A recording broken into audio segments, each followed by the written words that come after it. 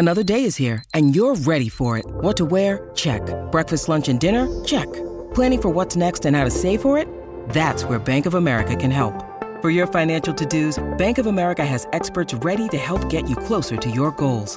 Get started at one of our local financial centers or 24/7 in our mobile banking app. Find a location near you at bankofamerica.com/talktous. What would you like the power to do? Mobile banking requires downloading the app and is only available for select devices. Message and data rates may apply. Bank of America N.A., member FDIC.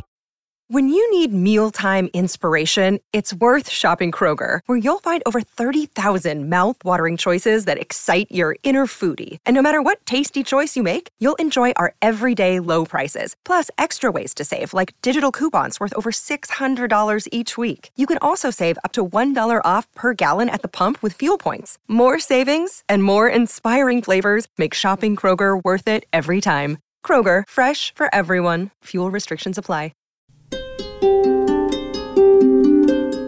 Welcome in episode 34. It's going to be fun to the Unidentified Alien Podcast. I'm Stephen Diener.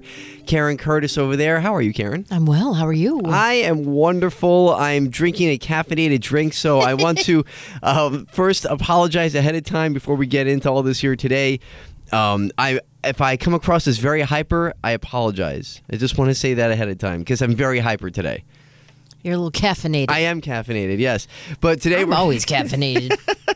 Today we're going to get into, well, you probably saw the title, Nazis, Russians, and Aliens, oh my. Oh my, apropos for this time. Yes, it is. And it's funny because some of the stuff we're going to get into here today, it's one thing in particular that I've been wanting to talk about for a while, but I was waiting for the right time, and I think right now is the right time with what's going on in the world. And then something else, Karen, that you can attest to before we get it to our factoid here in a second. Something else that's going to be in the episode today concerning Russians and their disclosure of UFO and USO activity. This is a story that I had never heard of before. Now, normally everything we talk about on the show are things that I've written down in my notes over the past decade. Nothing gets past you great ufologist, you. except for this story. And I texted you last night and I said, wait until you hear about this thing that I just found. So, Stephen, we used the mind blown emoji. I did. I was very excited for this. I'm excited to talk about it today. But before we get into all of that, you know we always have a factoid.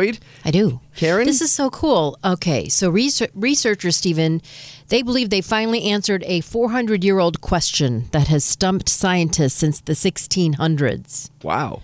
Why are the heads of tadpole-shaped pieces of glass, they're called Prince Ruperts, so strong? I've never heard of this. Yeah. Okay. So it's a little bead of glass with a really long kind of glass filamenty tail, right? And you can take a hammer and hit that bead of glass on one end and it won't break. Weird. Can you imagine? In 17th century, Prince Rupert from Germany brought some of these little glass drops to England's King Charles II, who was intrigued by their unusual properties. And so, you know, while the head of the drop is so strong, if you clip the little filamenty glass tail, the whole thing shatters. Huh. And they're like, why is this happening? Alien dewdrops? It is an alien dewdrop. Is that what they figured out? Yes. You'll put a picture of it, right? Sure. I will put up a picture of what Prince Rupert's drops. Yes. So they finally figured it out.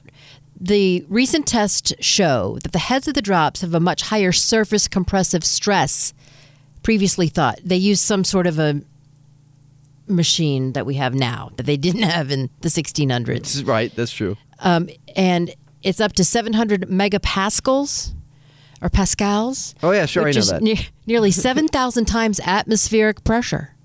So what happens is you melt the glass and then it drops into water. And that's what creates the droplet. Weird. Yeah. And so the surface compressive layer is also thin, about 10% of the diameter of the head of the drop. I don't know, whatever. So the researchers explained these values give the droplet heads a very high fracture strength.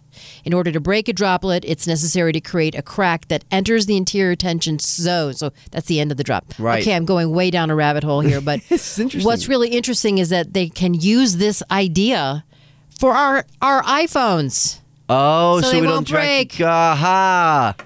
Let's not crack the screens anymore. That's right. Well, our screens will be made up of Prince Rupert's drops. Yes. I like that. I like how you came around with all that. Oh, boy. Outstanding. I'm exhausted. No, that was good. I like it. That's a good factoid. Well, I actually have a factoid to lead us into our first story of the day here, because overall, again, there's so many stories concerning, and I hate even using the word Nazis, but that's what we're talking about partially today. There's so many stories concerning the Nazis and Hitler and their fascination with the occult. Evil dudes. Yeah, that's for sure.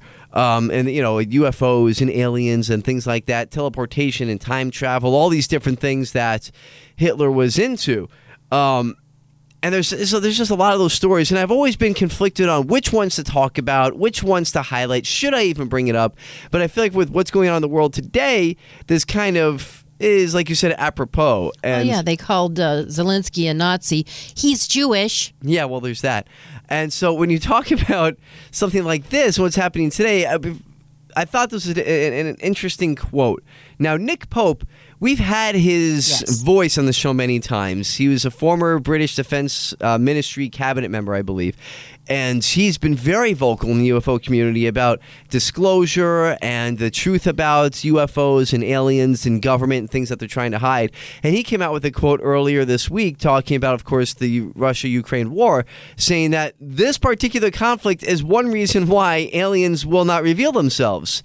It's because we still act like freaking cavemen. Yeah, we may go nuclear over this. And that's how many times, not to get too far off track here, but how many times have we talked about in different stories aliens going after atomic bombs, nuclear bases, Malmstrom Air Force Base, all the different stories we've had, shutting off nukes, whatever it might be. They're very concerned about us. And now here we are again. Yep.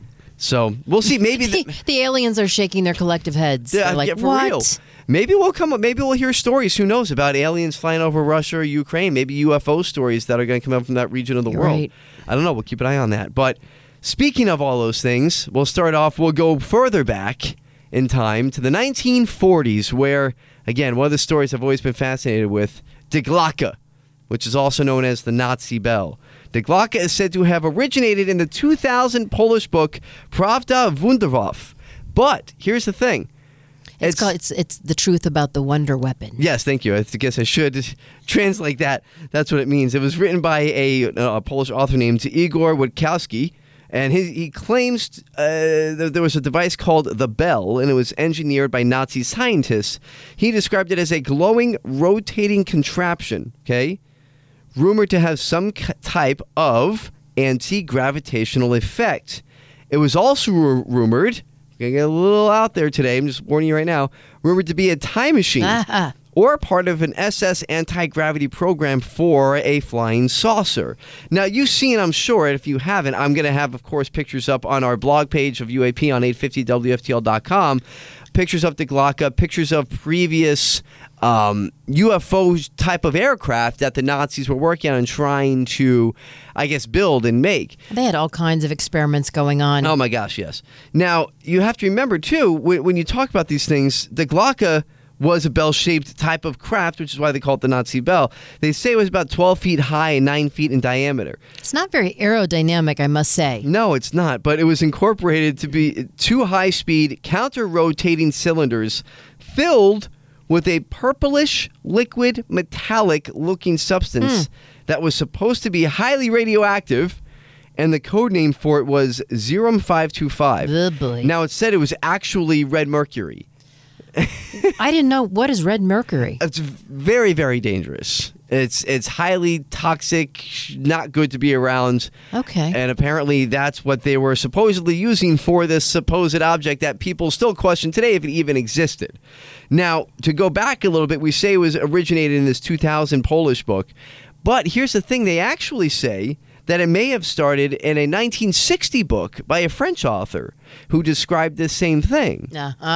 Which we'll get to in a second, because this all ties in, as it always does. Yes. It all ties into other things we've spoken about in the past, which, again, we don't plan. It's just coincidence. It took the Polish guy because no one believes the French. Yeah, maybe that's what it was. 40 years later, a Polish author had to write. I don't know. If you're in France listening, no offense. We're joking around.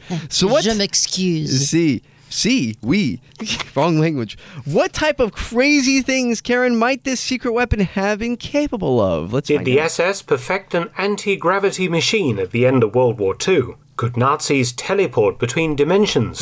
Did Hitler escape to the moon aboard this fantastic craft? Don't be alarmed, I'm not self-medicating, but rather repeating some of the claims that have been made in the popular media and on the internet concerning a device known in German as Die Glocke, or in English, the bell. All right. Don't worry, I'm not self-medicating. Yeah, right. So that's, one description of the rumors of what was behind all that and what it could do. Like we said, it was going to get a little crazy. But you have to wonder as we go in here, you'll hear why maybe this teleportation thing, up to you, might have legs. So, let me get this straight. Yes. We did an episode on the moon, right? We did. I think a two-parter, actually. Which, by the way, factoid, there's some sort of a Chinese missile headed to the moon, like, as we speak. The heck is going on? Don't mess with the moon. We need the moon. We need the moon. And we did an episode about the moon. It's apparently, reportedly, a Chinese spacecraft or satellite or something they shot into space 8 years ago. Now it's out of control and it's going to slam into the moon. What's the worst that can happen, right? Oh, my gosh. So, but didn't we have, was it Obama was on Mars or was he on the moon? So that was our Curious Case of Andrew Basiago episode, I believe 19, where he talked about this guy, Andrew Basiago, being a time traveler with Obama on Mars. On Mars, okay. So then we got Hitler on the moon. Yes. I got it. Right. I can understand why, you got one, you don't want the other one. Well, sure, you don't want to mix up, yeah. So now there are claims that scientists and technicians who worked on the bell and who did not die of its effects were wiped out by the SS at the close of the war, which could be, very plausible. The SS were, hey, we're about to be, overthrown here. Let's kill everybody so they don't get our secrets. It wouldn't be that far-fetched. They used to take cyanide pills and kill themselves. So the device was removed to an unknown location, according to our Polish author friend. It was taken and moved. Some propose, Karen. Yeah. That's, here's our mysterious character. Ready for our mysterious character? Yes. SS official Hans Kammler. Straight out of Central Casting. He was credited with inventing the technology to make the Glocke work. He later secretly traded this technology to the U.S. military in exchange for his freedom, or so they say. Well, so remember, Oppenheimer did the same thing with the bomb. There you go.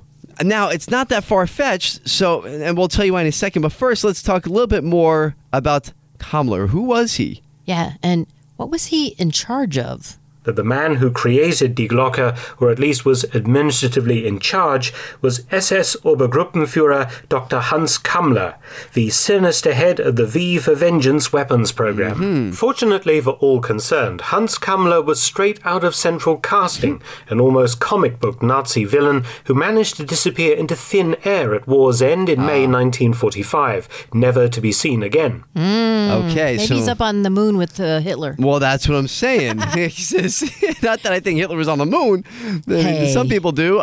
Look, crazier things can happen, I suppose, right? Disprove me. Yeah, really, exactly. But it does make you wonder, where the heck did this guy go? Hi, everybody. This is Adriana Trajani. I'm the host of You Are What You Read. I have the privilege of interviewing luminaries of our times about the books that shaped them from childhood until now. We get everybody from Sarah Jessica Parker to Kristen Hanna, Mitch Albom, Susie Essman, Craig Ferguson, Rainn Wilson, Amor Tolls, you name it, they come, they share. New episodes of You Are What You Read drop every Tuesday on Apple, Spotify, or any major streaming platform wherever you listen to your podcasts. So now, remember, all this, if you think this is far-fetched, that, maybe he exchanged this technology for freedom or whatever it might be, the Nazis did create a lot of advanced weaponry, such as the V-2 rocket, which, like we just said, Kammler was, one of the heads of that V for Vengeance program. There's a reason why the U.S. government didn't kill or imprison a lot of the German scientists at the end of the war, and instead repatriated them in what became known, Karen, and we know about this, yes, Operation Paperclip. Yes. That's a known fact. That's not a conspiracy. They took a lot of these scientists and brought them over, and, well, guess what? We actually got a lot of technology from them. Also, oddly enough, some theories have suggested that a concrete ring, which we're going to have a picture of this on our blog page, called the Henge, near the Venceslas mine, built in 1943 or 1944, and vaguely resembling Stonehenge. They think theorists anyway, that it was used as a launch pad for Diglocka. Ah, thus the shape. What is a henge? It's kind of... This is like a hexagonal type structure. You'll see it on the blog. It's kind of hard to explain. Is it hexagonal? It is. I think it is. What did I say? I don't even know what I said. Hexagonal. Whatever. Same thing. 6 sides. According to writer Jason Colavito, the structure is... 7? Hex? No, 6. Oh, sorry. Don't question my side knowledge, Karen. The structure is merely the remains of an ordinary industrial cooling tower. So It could be that, but we'll have a picture of the henge on our blog page as well. I need 50WFTL.com. It's a hexagonal henge? Yeah. Oh. I think so. There you go. I'm going by memory. I have to look at the picture again. It might be an octagon. Oh, Not exactly 8. sure. Yes. So, well, you can take a look at the picture and see for yourself this weird structure that actually still is there in Germany. And they actually, oh, no, I'm sorry, it's in Poland. And they still, which is creepy, still have the Nazi, I guess you can say, caves, mines, these underground bases that they were working in, building a lot of these secret rockets and everything like that. They were trying to build an atomic bomb. That didn't work out well, obviously. So it's weird stuff, but it's all true when it comes to what they were trying to build and the technology that they were working on. Now, we've even attributed the Kecksburg Bell incident of 1965 to that of Diglocka. Now, you might remember, Karen. Yep. We did cover the Kecksburg Bell in an earlier episode, but... There's always overlap and threads that intertwine through the whole thing. Yeah, you'll find out. Here we go. On the night of the 9th of December 1965, a large fireball was viewed by thousands of people across 6 US states and Ontario in Canada. Trailing some kind of material, the object crashed in the woods at Kecksburg, Pennsylvania, 30 miles northeast of Pittsburgh. The US Army quickly cordoned off the area, adding to the mystery. Before long, a UFO was reported to have crashed, and then Diglocka was named. The story being the object was a captured example of the bell that crashed during tests. NASA revealed in 2005 that the object had actually been a Soviet satellite, Cosmos 96, that re-entered the atmosphere and broke up. Hence the Army cordoning around the site at the height of the Cold War and great secrecy surrounding the event. It's possible, right? I mean, it's possible that this was actually, the Kecksburg Bell was just a Russian satellite, which would explain the Army secrecy was during the Cold War. But they made a prototype of it, and then it became like a tourist attraction. Right, that's and true. It's a bell. It's like a weird-looking bell. And we covered the Kecksburg Bell in detail in an earlier episode. I want to say it was probably within our first 10 episodes. If you want to go back, you can always go back at 850WFTL.com and search the UAP podcast there. All our episodes are there, as well as Apple and Spotify, of course, wherever you get your podcasts. But it's intriguing to think about how, again, we always have these common threads unintentionally, but it just works out that way all the time. I swear it's unintentional. I know we always say it. Probably say you're like, oh, please, you guys do this on purpose. No, I swear we don't. Whenever something comes up, there's always some type of common thread with something else. I find it comforting that they all relate. It makes you wonder, right? It makes you think that maybe there's one of these things have to have some truth to them. So was it Diglocka that crashed in Kecksburg, Pennsylvania? Is it possible that the U.S. military, if this thing was real, that they took it over and they were taking it out on a test flight, trying to figure out how to work it, trying to figure out how to cross through different dimensions? Anything's possible. Or maybe it's what NASA said in 2005, that it was just a Russian satellite from the Cold War. Well, here is actually people who saw what happened and what they had to say about it. The wife and I seen the streak in the sky and heard it on the radio. The object fell down over this hillside to my right. Well, this was the front page of the morning edition of the Tribune Review. We cannot eliminate the possibility that it could be extraterrestrial. So these people, most of them don't even know each other. But what they don't know is so many of these people gave me those little details of what they experienced that night in 1965. And those little details confirm other people's accounts. We stood up here for hours, at least. I was here at least 2 or 3 hours standing right here. But it was something that went out of control, come down in Kecksburg. Now, I love that quote from one of the witnesses there, and this is because this is something that we always say, is that you have the same account from different people who don't know each other and didn't coordinate anything. It's not like they could text each other in 1965 and say, hey, what did you see? I mean, the guy And the wife had the same story. That's right. That's true. And we laugh because Karen makes fun of me. It's an inside joke. When I talk about my wife, I always refer to her as the wife, in case you're wondering why we're laughing about that. So lovely. Yeah, it's a term of endearment. But so when it comes to, it's just fascinating to me how everything connects. It always does somehow. But back to Kammler and the Nazi scientist, because again, not out of the question that maybe he gave himself up. Maybe he gave up Die Glocke to the U.S. Armed Forces in exchange for his freedom. Maybe he was a secret part of Operation Paperclip. Because actually, we got some of the designs for the stealth bomber from these Nazi scientists. Okay? Yeah, and there have been UFOs described to be shaped like that. The SR-71 spy plane was described as a UFO, a literal unidentified flying object when it was being test flown in the 70s. People thought, what could be flying that high? We didn't know. Civilians didn't know that we had a spy plane that can go to the freaking stratosphere. But, so it's all these things are possible explanations. Maybe that's where Kammler went. Maybe he lived out his days in his secret military base, giving information and intel and coming up with war machines for the U.S. military. Or could it be possible that he disappeared into a different dimension using Die Glocke? That's also a possibility. I'm just saying. Hey, cover your bases. I'm just throwing it out there. Now, how about this, Karen? As we finish off our discussion here on Die Glocke, some theories circulating on the interwebs claim that Die Glocke is located at a Nazi gold train. Oh. That is buried in a tunnel beneath a mountain in Poland. That's interesting. They did say that there is a missing Nazi gold train that's in a tunnel somewhere in a mountain. Listen, you think about the worth story. Like billions of dollars. Yes, there's Nazi gold and treasure throughout the world, really. It's always been speculated in Poland and Germany and Argentina. Oh, man. Different parts of the world. Look, you remember the story about Monuments Men? They made it into a movie. That's right. Well, that was for all the art that was lost. And statues and paintings and stuff. It was sickening. Yeah, exactly. So, those were things that were actually found. So maybe Die Glocke is buried somewhere in a Polish mine. I just talked to you about the videos out there about these Polish, Nazi mines that are still not active, but they're there. I mean, what are you supposed to do with them? They're there. Strange stuff. Very odd. Did it have some type of connection to alien technology? Did they get the ideas from extraterrestrials? I don't know, but it makes you wonder, doesn't it? Well, gold itself is not from Earth. It has all the gold on the planet has arrived via meteorite or comet. That's a good point. So that's why it's a finite amount. Maybe Kammler will transport back into Glocke one day, and we'll get the answers from a different dimension. Who knows? But from one evil regime to another, Karen. Boy. How about those Russians these days, huh? Oh, geez. And not to get, it's not the Russian people that we get on. It's Putin. I mean, I never like to get political on this show, but let's be honest, there's kind of one guy in that country pushing this whole thing right now. But they have had some famous UFO encounters of their own in the past. Well, actually, USO, and the U isn't for Ukraine. No. So it's and we've talked about USOs before in depth again in another episode. Yep. Unidentified submerged objects. That's right. If you're not familiar with the term.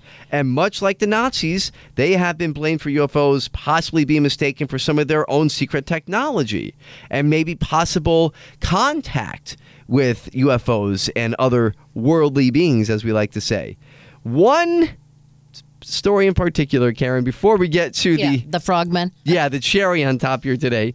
Frogmen is a tease there. How about something called, again, I didn't hear about this before, but we're going to talk about today. That's right. This is the one thing you hadn't heard this. Both of these stories actually we're about to go into. I never heard of either of these, but they're extremely fascinating. And these are not things that were mistaken for UFOs. These are actually stories that were declassified as part of a Russia declassification program in 2009. And one story that came out, and maybe that's why I hadn't heard about a lot of these because they're very recent and they were kept secret for a long time. One of the stories that came out is something called the Voronezh incident, UFO incident, I should say. Yeah, and you know what? It is one of the weirdest UFO stories out there. In 1989, the residents of this small city in Russia reported seeing some aliens out for a walk in a local park after landing their spacecraft in the area. While only a group of children described seeing the aliens, multiple other citizens reported seeing the ship. The ship was described as a ball that transformed into a disc and then landed. What? And its inhabitants were three-eyed aliens and a robot who allegedly abducted a 16-year-old boy. No. The ET ship was even seen by a police lieutenant and reported on officially by the Telegraph Agency of the Soviet Union. Oh my gosh. Man, a robot. So the ship was a ball turned into so it's shape-shifting. Yeah. And then there was a mechanized alien. Yeah, a robot. Let's try to digest this a little bit. I know it sounds like the day the Earth stood still with Gort, with the robot alien Klaatu Barada Nikto. But I know it's... What? What did we just hear? I don't know. Now, let me say this real quick, too. Notice the three-eyed alien description. Yes. What did we just talk about last week with Lost Worlds? The Lumerians. And the four-armed guy. 4 arms and 3 eyes. Yeah, that's right. How weird is that? That's a Cyclops, right? No, that's 1 eye. Oh, that's a one eye. Yes. Close enough. 3 eyes, 1 eyes, whatever. But to elaborate on all that real quick, the story goes that a group of boys were playing soccer in a city park and they saw what they described as a pink glow in the sky and then saw a deep red ball about 3 meters in diameter, which I know we're scared of the metric system here, so that's almost 10 feet, okay? The ball circled, vanished, and then reappeared minutes later, and then hovered. So imagine these teenagers playing soccer. They see this weird thing. It vanishes, like, right, back to the game. And then it comes back and it hovers. Now, they claim to have seen the three-eyed alien wearing bronze-colored boots with a disc on his chest, and then the robot appears out of nowhere as well, coming out of this ball UFO. Then, what happens there? But it's only 3 meters wide in diameter. It's only 10 feet wide. So it's very small. They must be little. Maybe they were one of the small aliens. It's very strange because how could something that small hold these beings in a craft? I was wondering the same thing. I don't understand that. Now, the children were the only ones claiming to have witnessed the aliens. But then you have Lieutenant Sergei Matviev of the Voronezh District Police Station. He claimed to have seen... Okay. Oh, God. He claimed to have seen a body flying through the sky. Good Lord. That is... What? Now, that would explain this whole, teenager disappearing thing. Oh, because the robot took the 16-year-old. Right. What, he threw him? I don't know. Oh. He just took him. I have no... And I searched, and I'm sorry, because now you're going to be like me and wonder, well, what the hell happened to this kid? Yeah. There's no description of what happened. Oh, he just took him. He's just gone. Huh. So there's no answers. There's no... Unless you be better than me, go and search on Google the Voronezh UFO incident, VORONEZH. Get back to us if you find something. Let us know. You can search us on Twitter. Or if you're the 16-year-old kid who's now an adult, let us know. Yes. If you're that 16-year-old kid, write us on Twitter at UA Podcast 850, where you can follow the show. And let us know if you know more about what happened to this kid. Did he come back? I don't know. He's just gone. So anyway. And we don't know if he was the body flying in the sky. Right, exactly. Very weird story. I don't know what to make of it, but that was one of the stories that was declassified in this 2009 document. Is there photographic evidence of any of that? No. Oh. Okay. Just all word of mouth over there in Voronezh, Russia. But, and there's... speaking of word of mouth, yes. What's interesting is when these stories get told, things change with language, like with Cinderella. When it's told she had ver slippers, which is fur. Oh. But ver also means glass. How about that? So it changes from fur to glass. It depends on... So it could be a completely different story by the time it gets to the United States when it's told in a different language. That's true, too. Maybe we get lost in translation. Yeah. Well, and plus, as you tell a story, one person tells it, then the next person tells it. It's like the telephone game. You know what I found interesting about this, too? The description of the aliens, about them wearing, like, these metallic suits and all this stuff. Does this not remind you of the Edgar Cayce story, actually, going back to his series that we did in Kentucky, where it was in the 50s. I forget which year. It's been so long since we did the episode. But it was a famous sighting in Kentucky where these aliens were floating through a farm in metallic suits, and the farmers fought them with shotguns. And they all told the same story. Even the old lady. That's right. They were on the same script. I think that was in Edgar Cayce Part 2, if you want to go back and listen to that episode. Wild story, but again, common threads of descriptions from different periods of time in different countries. Yes. So anyway, that was your appetizer, Karen. Oh, boy. for the Soviet close encounters, because wait until you hear about this one. Now, this is the one we teased in the beginning of the episode when I said I texted you last night, and I was all beside myself, and I said, wait until you hear this story I just came across, because this is unbelievable. So no more teasing. Here's the story. Again, this was declassified, and the Russian people were shocked to learn about this in the 2009 report, kind of like the declassification of sorts that came out in our own Congress last summer in 2021, when we learned about, everything from 2004 to 2021, which is the reason for the show, because we wanted to look at everything else that was left out in those reports, which I think we've done a pretty good job of so far. Try. Now, there were reports in this declassification of nuclear submarines coming across USOs, again, unidentified submerged objects, while out in the open sea. But out of all those stories, the one that stood out to many was about an encounter that happened in Siberia in 1982 at Lake Baikal, which is Baikal, if you want to look this up. I have to tell you, first of all, Siberia has a lot of sightings because it's so remote. Remote, yes. And everything. Secondly, I'm from Michigan, so we have the Great Lakes. Mm-hmm. And so to hear about a lake, this is the deepest freshwater lake in the world. It's a mile deep. I've never heard of it. A mile. And there were 7 Russian Navy divers. Why they're diving in Lake Baikal, they were conducting a research mission. I mean, the water is ice. Oh. It's icy and deep and cold. They were down about 50 meters. Do we know how long how much that is? 50 meters. 50 meters, because again, do Karen, your little conversion, I'm going please. to, yes, because we are afraid of the metric system here. We are. Suddenly, the frogmen realized that they were being watched. 164 feet, by the way. 164 feet. So that's pretty far. That's pretty deep, yeah. So this is what happened. These strange humanoid figures were much bigger than human beings and appeared to be wearing helmets of some sort. What on earth are we to make of an encounter like this? It's one thing to talk about USOs, but quite another to talk about humanoid entities deep in the lake. These were large beings, human-shaped but like 9 feet tall, wearing what seemed like very tight-fitting silvery suits. Not your normal scuba gear, swimming in the water, what they've come to call the swimmers of Lake Baikal. Oh, no. What were these creatures? Why did they not seem to use what we would be using to sustain life? There were no oxygen tanks. Aha. Okay, so there's a lot to digest again from that one. First Silvery off, suits. Silvery suits. So we just talked about that, the common thread there. And then we talk about no oxygen tanks. So we would have to assume that these are underwater dwelling beings. The swimmers. The swimmers. Mermaids of sort. Mermaid aliens. Yeah, mermaids. Or maybe they were just mermaids. I don't know. They might be like fish where they have a way to take the oxygen out of the water. Do they have some type of gills that allow them to breathe underwater? Huh. Or is it because these helmets, these helmets that they were described as wearing? Right. Maybe that was something that was, allowing them to get the air Maybe they don't even breathe. Who knows? Right? I mean, who knows? I don't know. Maybe they get the oxygen through their skin. I don't know. We don't know. But all I do know is this description. Could you imagine coming across something like this? No. Where you're a diver, right? You're just doing a research mission, and then these 9-foot entities are in front of you, wearing these strange clothes, having these giant helmets on. What are you supposed to do in that case?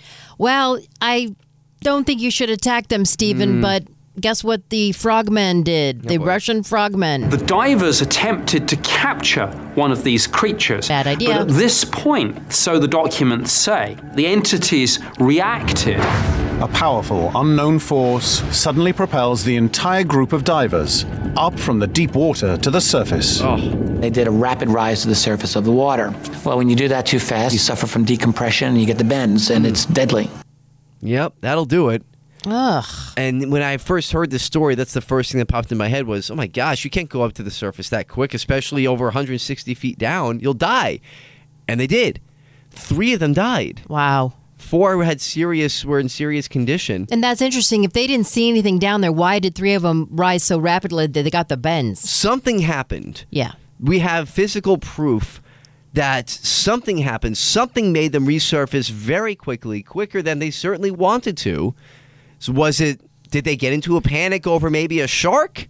No, it's fresh water, though. Right. So there's that. I don't remember sharks swimming in frigid, icy water. No. So what was there Was there some type of mistake? Was it an equipment failure that made them come up to the surface quicker than they should have? These are experienced divers from a Russian research team in the 80s. And usually they're not malevolent, but I guess they tried to capture one and that pissed them off. So, right, whenever we talk about aliens, unless it's the Greys who are said to not be very nice in their abductions, normally they're not these malevolent creatures. It's normally, research type things. Like we were diving in Lake Baikal, right? Like these Russians were doing for research. That's how I've always looked at why do aliens visit Earth? It's for research. Scientific exploration. Yeah, tell them it's for research. That's the way I see it. They're trying to figure things out. Maybe they're trying to figure out how to take us over. I don't know. But when you talk about this story, something pushed these guys to the surface. There's no disputing that. They got the bends. That's what they died from. So what was it? Maybe there really was something under there. Well, and the surviving ones explained what happened, so... The story comes from somewhere, right? Yeah. It's but like I said, it might get lost in translation. Yeah, I don't know. Something manhandled these guys. Is this some type of malevolent race of ETs that have never been widely reported on before? The swimmers. The swimmers, as they call them. This is a strange one. It's actually unsettling, to be honest with you. And we're going to have a picture of the Baikal swimmers on our blog, 850WFTL.com, on our UAP blog page. Again, just search UAP on the podcast section, and you'll find everything you need to there when it comes to our past episodes.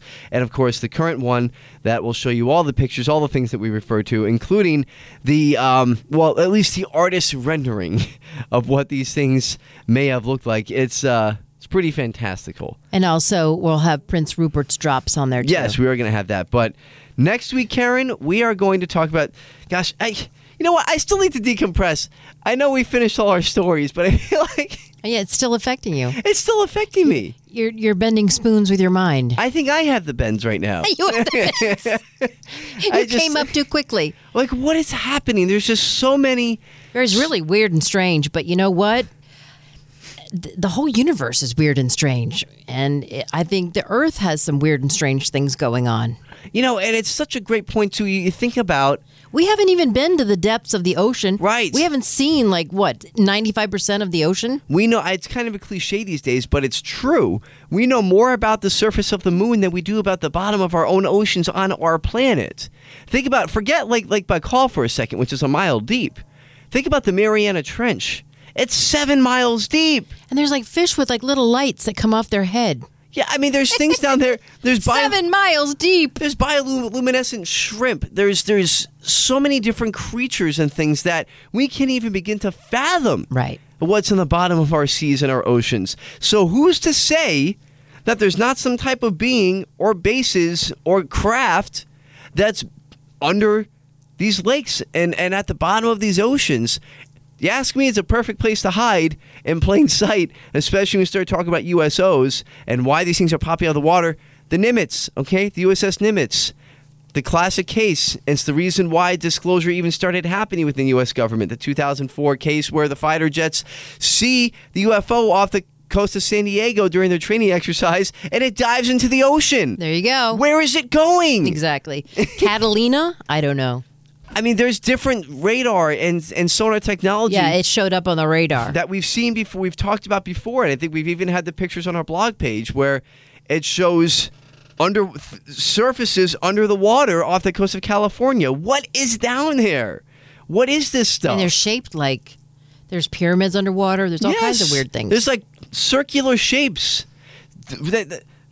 That nature doesn't make perfect shapes like that. It's rough, it's rigid, it's zigzag. It doesn't make perfect circles. It doesn't make straight lines. So what are these things that people are finding in radar and sonar and in objects under the water? To me, it's perfectly plausible that you would have other beings, otherworldly beings, whatever, so even societies, other worlds that might be in these places that are completely remote, that we know nothing about. If we know nothing about it, why can't these things be true? It's true. I don't know. I'm going off on a tangent here. I told you. I'm sorry. I was highly caffeinated today. I warned you. You wrapped it all up in a big bow. Boy, I'll tell you. Well, anyway, you make up your own mind. You always make sure to visit us at 850WFTL.com. On our UAP blog page, you'll see all the episodes and, of course, Apple and Spotify for all the previous episodes to catch up. There's a lot going on with UAP, especially with today and date with Disclosure and all the things coming out. Who knows? And give us 5 extraterrestrial stars, please. And get ready for next week. Oh, yay. This is a story that I, in the interest of full disclosure, have been wanting to write a screenplay about. Really? I've never written a screenplay before. I don't know much about writing screenplays, but I want this to be a movie. Okay. And I'm frustrated that it's not. Well, we can start with the podcast, and maybe that'll get it going. So it's a story about the Spear of Destiny. And this actually relates kind of to what we were talking about today with Nazis and their obsession with the occult and the mysterious things of that nature. And I really want to dive in. I was actually going to put the Spear of Destiny in this episode today, but I felt like these stories were good enough to where we can save the Spear of Destiny for its own UAP episode. Stands on its own. It does stand on its own. What is the Spear of Destiny? Oh, you're going to find out. Okay. And Hitler wanted it. Napoleon had it.